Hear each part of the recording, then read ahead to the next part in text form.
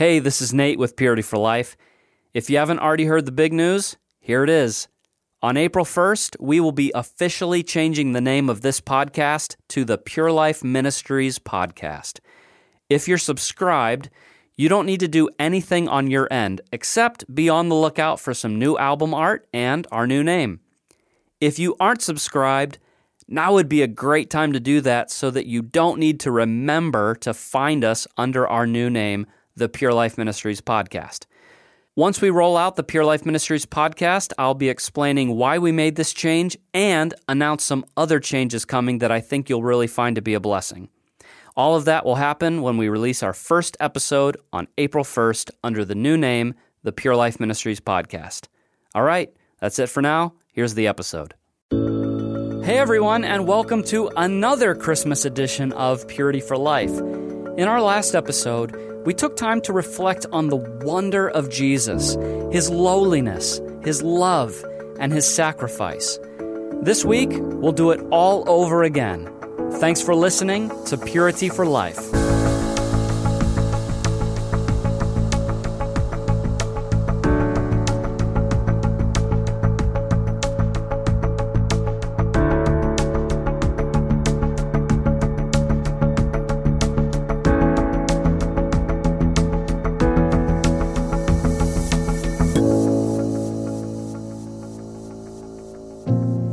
Hey all, and thanks for joining us again on Purity for Life. It was probably a month and a half ago when Patrick and I were planning the Christmas episode, and originally we planned to talk with two longtime friends of our ministry, Pastor Ofer Amitai and Pastor Dave Leopold, and we were going to ask them exactly the same questions and then edit them together into one episode. But after we edited Ofer's interview, we decided to offer them separately as a two-part show. So if you haven't listened to Ofer's interview from last week, please check out episode 416 as well. I started off this interview with Dave exactly the same way as I did with Ofer, by asking him to reflect on the truth that God is lowly.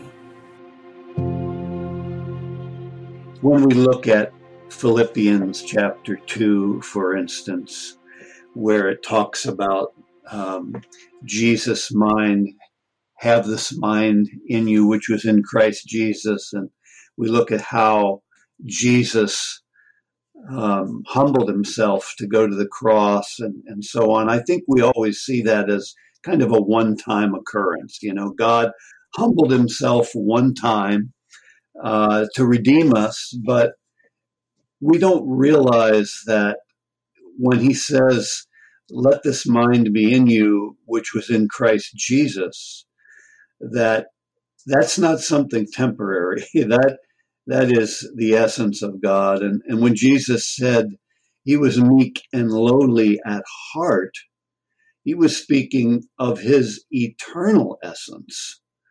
It's really important for the Christian to be able to see that truth in the scripture. And if we will learn to look for God's lowliness, especially, I would say, in the Gospels, we would find more than we could imagine.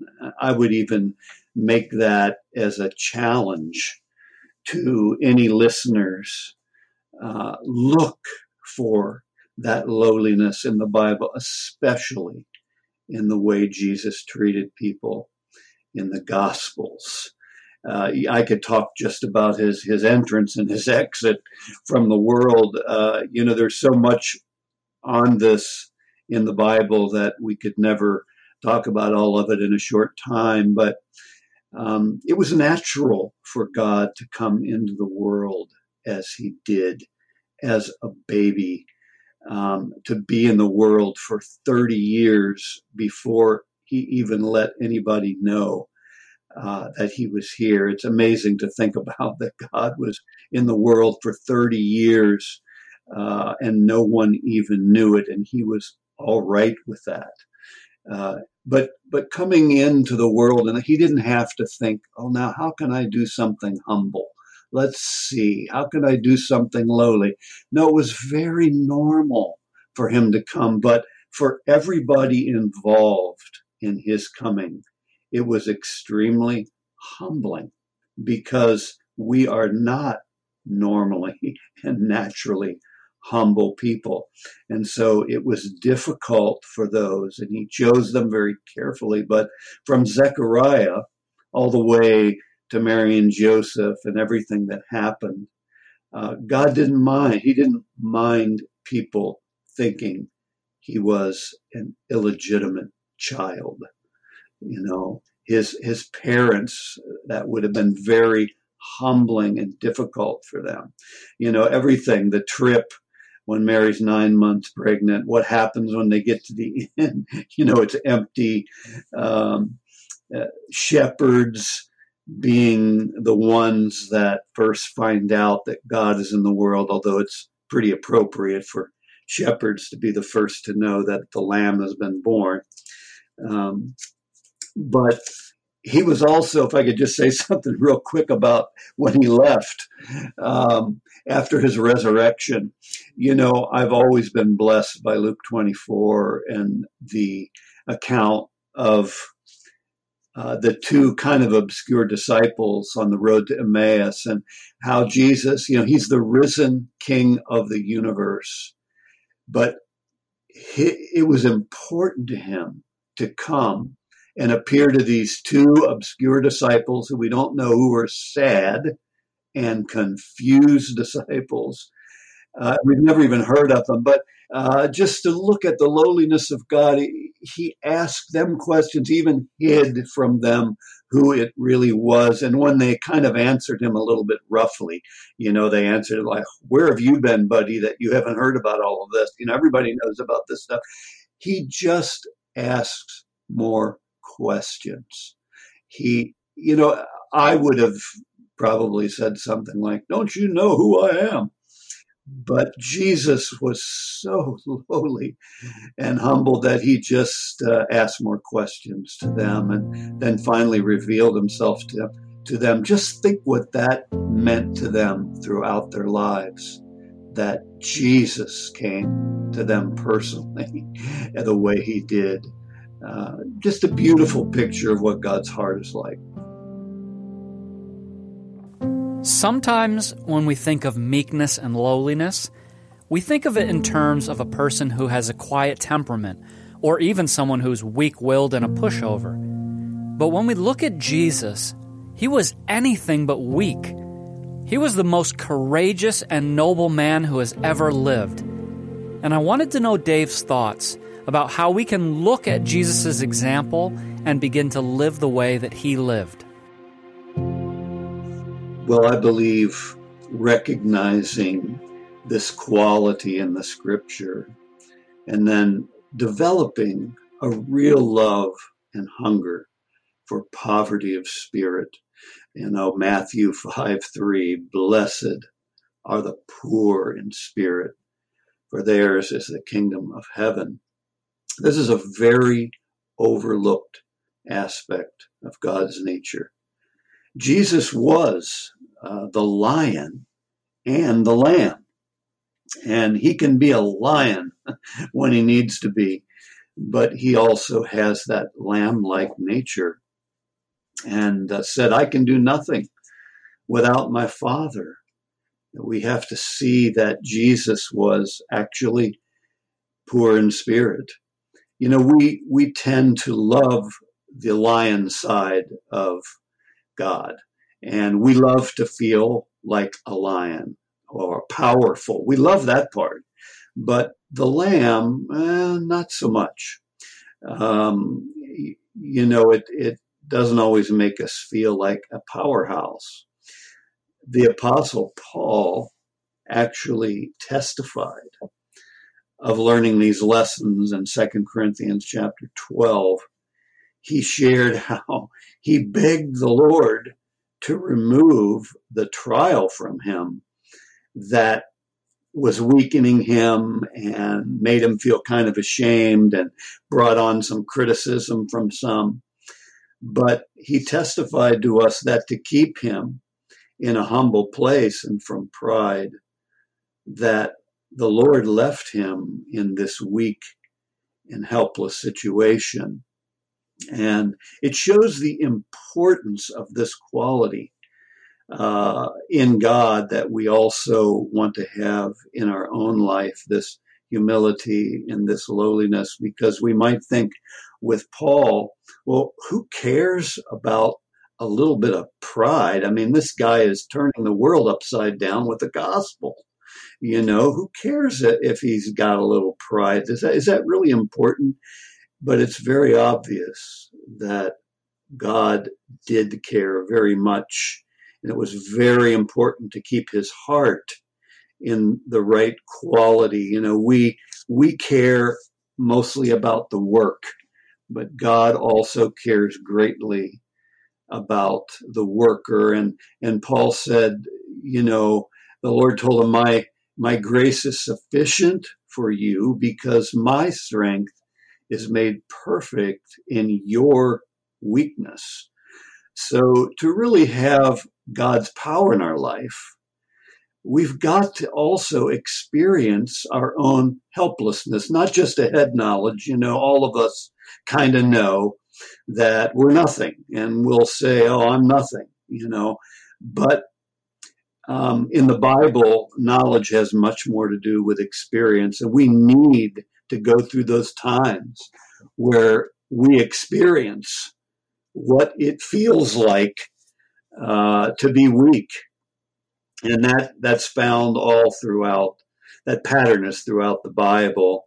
And Paul became so convinced of it, that he went on to say, in verses 9 and 10, in that same testimony, that he rejoiced and he took happiness, in the times when he was weak and when he couldn't and when he was unable and so on, because when he was weak, he was strong. So he really understood this, and it's something that we really need to understand as well. Dave Leopold is one of those men who is so encouraging because God saved him out of some really intense stuff. And so when you hear him talk about the love of God, you know that this isn't just book learning and it's not theory. It's personal, deep experience. And so I asked him about the love of God in Christ and what he's seen about that love. Well, I'm really glad for Jesus, not because the love of God isn't in the Old Testament, but because it certainly is all through. But to the casual reader, it's often said, well, the God of the New Testament seems different than the God of the Old. But if you carefully look at the Bible, you'll see that's not true. And if you begin to understand how it fits together and what is the purpose and so on, those things become more clear. But I'm so glad for the words of Jesus, where he said, if you've seen me, you've seen the Father. And just to give a little history of that, in the early recorded history of the relationship between God and man, which we call the Old Testament, God had to establish the knowledge in the world and to his people that he is a being that is so intense in holiness and glory and a fiery love that we in our fallen state couldn't even survive his direct presence. We had to have a mediator. He had to make that clear. We need a mediator. Now, there were a lot of types of Christ in the Old Testament. Two that stand out were Moses and Joshua. They kind of typified this temporary, for the time, mediator between us and the Father. When God sent his son Jesus in the flesh, he was much more approachable then to us. We were able to see the heart of God and who he really was, his actual will, his desire, which was to give and to do mercy. It was the very nature of God. And we saw in Jesus, I believe, what I see is that holiness and love are one. They're not miles apart. The Apostle John put it this way in his gospel. He said that Jesus was full of grace and truth. And those are not things that are opposing each other, opposites. They're things that are a part of each other. You know, we wouldn't consider grace grace if it wasn't also the truth, if it didn't have truth in it. You know, we can't talk about truth without talking about grace, because grace is part of the truth of what God is. They're things that go together. And one of my favorite examples of these two types of love, you might call it grace and truth, are what John kind of opens the gospel with. They're only recorded together in John, and it makes it more startling of an example of the tender, sweet love of Jesus and the more severe love, both done from the same desire to fill the need of others. And just very briefly, the first one is the wedding in Cana. And it's kind of cute and down to earth in that, his mother is there. It appears to probably be a relative wedding. And she says to Jesus, when they ran out of wine, which was the most terrible thing that you can imagine in that culture and in that occasion, it was a horrible thing to have happen. And they ran out of wine. And so Jesus' mom says to him, they have no wine. And, he says to her, and I'm, of course, paraphrasing to make it down to earth, Mom, it's not really my time yet, to start performing miracles. And her reply was just to say to the others, just do whatever he tells you. It's kind of cute, but he does it. And he has these pots, which were huge pots, and he completely fills them with wine. And as we know from the story, it was good wine. And Jesus kind of did this for his mother, and just for the sake of keeping these people from being embarrassed. And yes, it was also, the Bible mentions, to show his glory to his disciples. But he did it for these people because he was concerned about, their being embarrassed and ashamed. It was a great mercy, but it's immediately followed up by the clearing of the temple, which is a more severe kind of love, where Jesus saw what was going on there, and he knew it was the only part of the temple where the Gentiles could come, and it was such mayhem that you couldn't really find the Lord there. So what Jesus did was he made a scourge first. God never loses it like we do, but he has a controlled passion, and he made a scourge of thorns. He went in and he cleared out that temple, and the disciples remembered that he said, the zeal for thine house has eaten me up. And I like to remember it that way, that Jesus' real zeal was for the temple. And he wanted to remove from it the things that were corrupting that temple, which he loved, because now we are the temple of the Holy Ghost. And sometimes the Lord comes into our lives with the same kind of severe loves, and he throws some things around, and it's not comfortable, but it's because he wants our heart, our temple. Another account of this says that they remembered, his house would be the place for all nations, and the nations couldn't find him in that spot. And then it says the blind and the lame came into him in the temple, and he healed them there. And that was the whole point. The whole point was that the temple would be a place where people can find Jesus. And it's the same for our lives.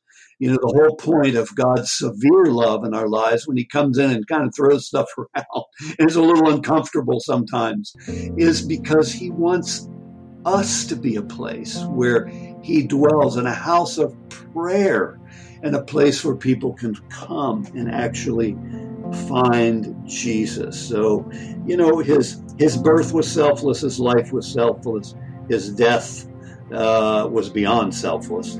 His resurrection makes him the perfect and permanent mediator, redeemer, savior. It's wonderful, the pure love and mercy, which is, I believe, true holiness. The cross is the most dramatic display of the sacrificial love of God. But one thing we need to realize is that Jesus was always that loving. He was always that sacrificial. And so I wanted to hear Dave talk about some moments in Jesus' life besides the cross that really reveal his heart. Well, there's an awfully lot of them, but just a few things that come to my mind. I can't go on a very long time in my life without some downtime. I need something for myself for a while. I need to be alone, but not just to seek my Heavenly Father. But he said, what I see the Father doing, that's what I do. He never, I don't think, said, hey, disciples, it's a beautiful day. Let's go to the lake and have a picnic. Not that they didn't do that or do things normal like that. I'm sure they did, but it was always because he wanted what was best for others. He was always looking for that with his life. And when he did get alone, it was usually with his Father. There's a couple things that Jesus did that kind of stand out in my mind. And it has to do with how he ministered to people one at a time. We often are thinking about numbers, and so I love to look at how many people he ministered to one at a time. But there's two of them that stand out to me especially. And one of them was when he took his disciples through the storm, just for the demoniac on the other side of the lake, who came running out to him, who was in such horrible condition, and how Jesus was able to deliver this man from his torment, and how thankful he was. And, he went throughout the 10 cities declaring what Jesus had done for him. He went a long way for just one need. And I think that's just the way God is. Another one that stands out to me, the only thing recorded that happened when he went up into Tyre and Sidon area was the Syrophoenician woman and the way he ministered to her daughter and her, which was also a problem with demonic oppression or possession. And after he took care of her daughter, it just says they went back. It leaves you with the impression that was the only thing he did when he went up there. I would say also in general, how hard Jesus spoke to people at times who didn't respond to his love, who weren't attracted to him. They were self-righteous and they didn't like him, but often he rebuked them. He talked very strongly to them. These were the people that he knew were going to kill him for it, but he was still willing to do it. Matthew 23 is one of the best examples of this near the end of his life, when he was speaking with the Pharisees and the priests, and he knew that he was sealing his death when he was talking to them. They were going to kill him for it, but he also knew it was their possibly only hope of ever repenting was to have to face the truth about their inward condition. He wasn't just getting revenge, like we might think, but he was shocking them into facing their own wickedness. And, we find out in the book of Acts that a great company of the priests came to the Lord. And I think it could have been some of those that he was speaking with. So, he spoke for their sake, even though they were going to kill him for it. And yet before Pilate, he refused to speak at all. He wouldn't defend himself or keep himself from that death for their sake. So Jesus would speak or he would not speak for the sake of people. One day, Jesus turned to those who were following him and said, "Anyone who would come after me must deny himself, pick up his cross, and follow me." That means that anyone who wants to be a Christian, whether it's a mother with 4 kids, or a father who's working to provide for his family, or a teenager in a public school, there has to be a way for every single Christian to live out that same humble, loving, sacrificing spirit of Jesus in their daily lives. Dave and I wrapped up our conversation by talking about how we can cultivate that same spirit. Well, I would say that kind of sacrificial love comes from the Lord's Spirit. We can't manufacture that kind of heart. And we have to get it straight from Jesus. The parable where Jesus talked about the man who had a friend come to him and he didn't have anything to give him. And he talked about how he went and to his neighbor, and told him he needed something to give to someone who came and he didn't have anything. And he was very, very persistent until the man finally came. And Jesus compared it to the Holy Spirit. He said, how much more will your heavenly Father give the Holy Spirit to them that ask him? It's a very simple answer, but prayer is very important because this is something that has to come from God. And another way, we get this from Jesus, I've found, is to really spend a lot of time in prayer over the Gospels, asking the Lord to give us the heart of Jesus that we see there in the Gospels. Ask the Lord to help us fully understand and to make real to us what he's done, because it has to do, that kind of sacrificial love has to do with being extremely thankful in your life. Paul was so thankful that he wanted to give everything away.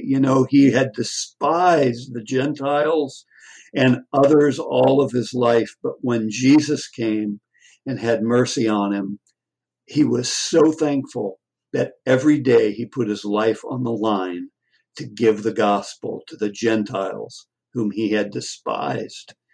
He said, as we have received mercy, we faint not. And just in finishing up with a couple thoughts, Zacchaeus reminds me of this. He gave extremely sacrificially because he was so thankful when he found out, he just came up the tree to hopefully get a sight of Jesus and probably hoped that Jesus didn't see him because he probably thought he would get in trouble. But Jesus looked up, saw Zacchaeus, said, I want to come to your house. He received him from his heart. Jesus did Zacchaeus. Zacchaeus did Jesus. And he was so thankful when he found out God was not a Pharisee and that he could be forgiven and he could be a friend of God. He was so overwhelmed with thanksgiving that he just wanted to give everything away. And all of us are like Zacchaeus. We've all been abundantly blessed, and God wants to make our salvation so real to us, and he wants to give us such a thankful heart that we just want to do the same. We're like people who just won the lottery, and we've got so much money, we just want to give a bunch of it away. And that's that's how God wants us to see what he's done for us. And in fact, it is what he's done for us. Well, I truly hope that these two shows have been a real blessing to you during this season. The meaning of Christmas is profound. It is that the eternal, unchanging God became Emmanuel, God with us. And yes, we celebrate the fact that he came into this world, but Emmanuel means far more than God living in the same location as us. It means that he made a way to make his home in us. It means that his Spirit, his love, his mercy, his humility can dwell in us and become our own experience. And this changes everything about life. Suddenly, all of life is full of meaning and purpose because God has willed that his life would be ours and that our lives would be his. If you are a true believer, you have a God who promises to be all that you will ever need in Christ. May you glory in him more and more.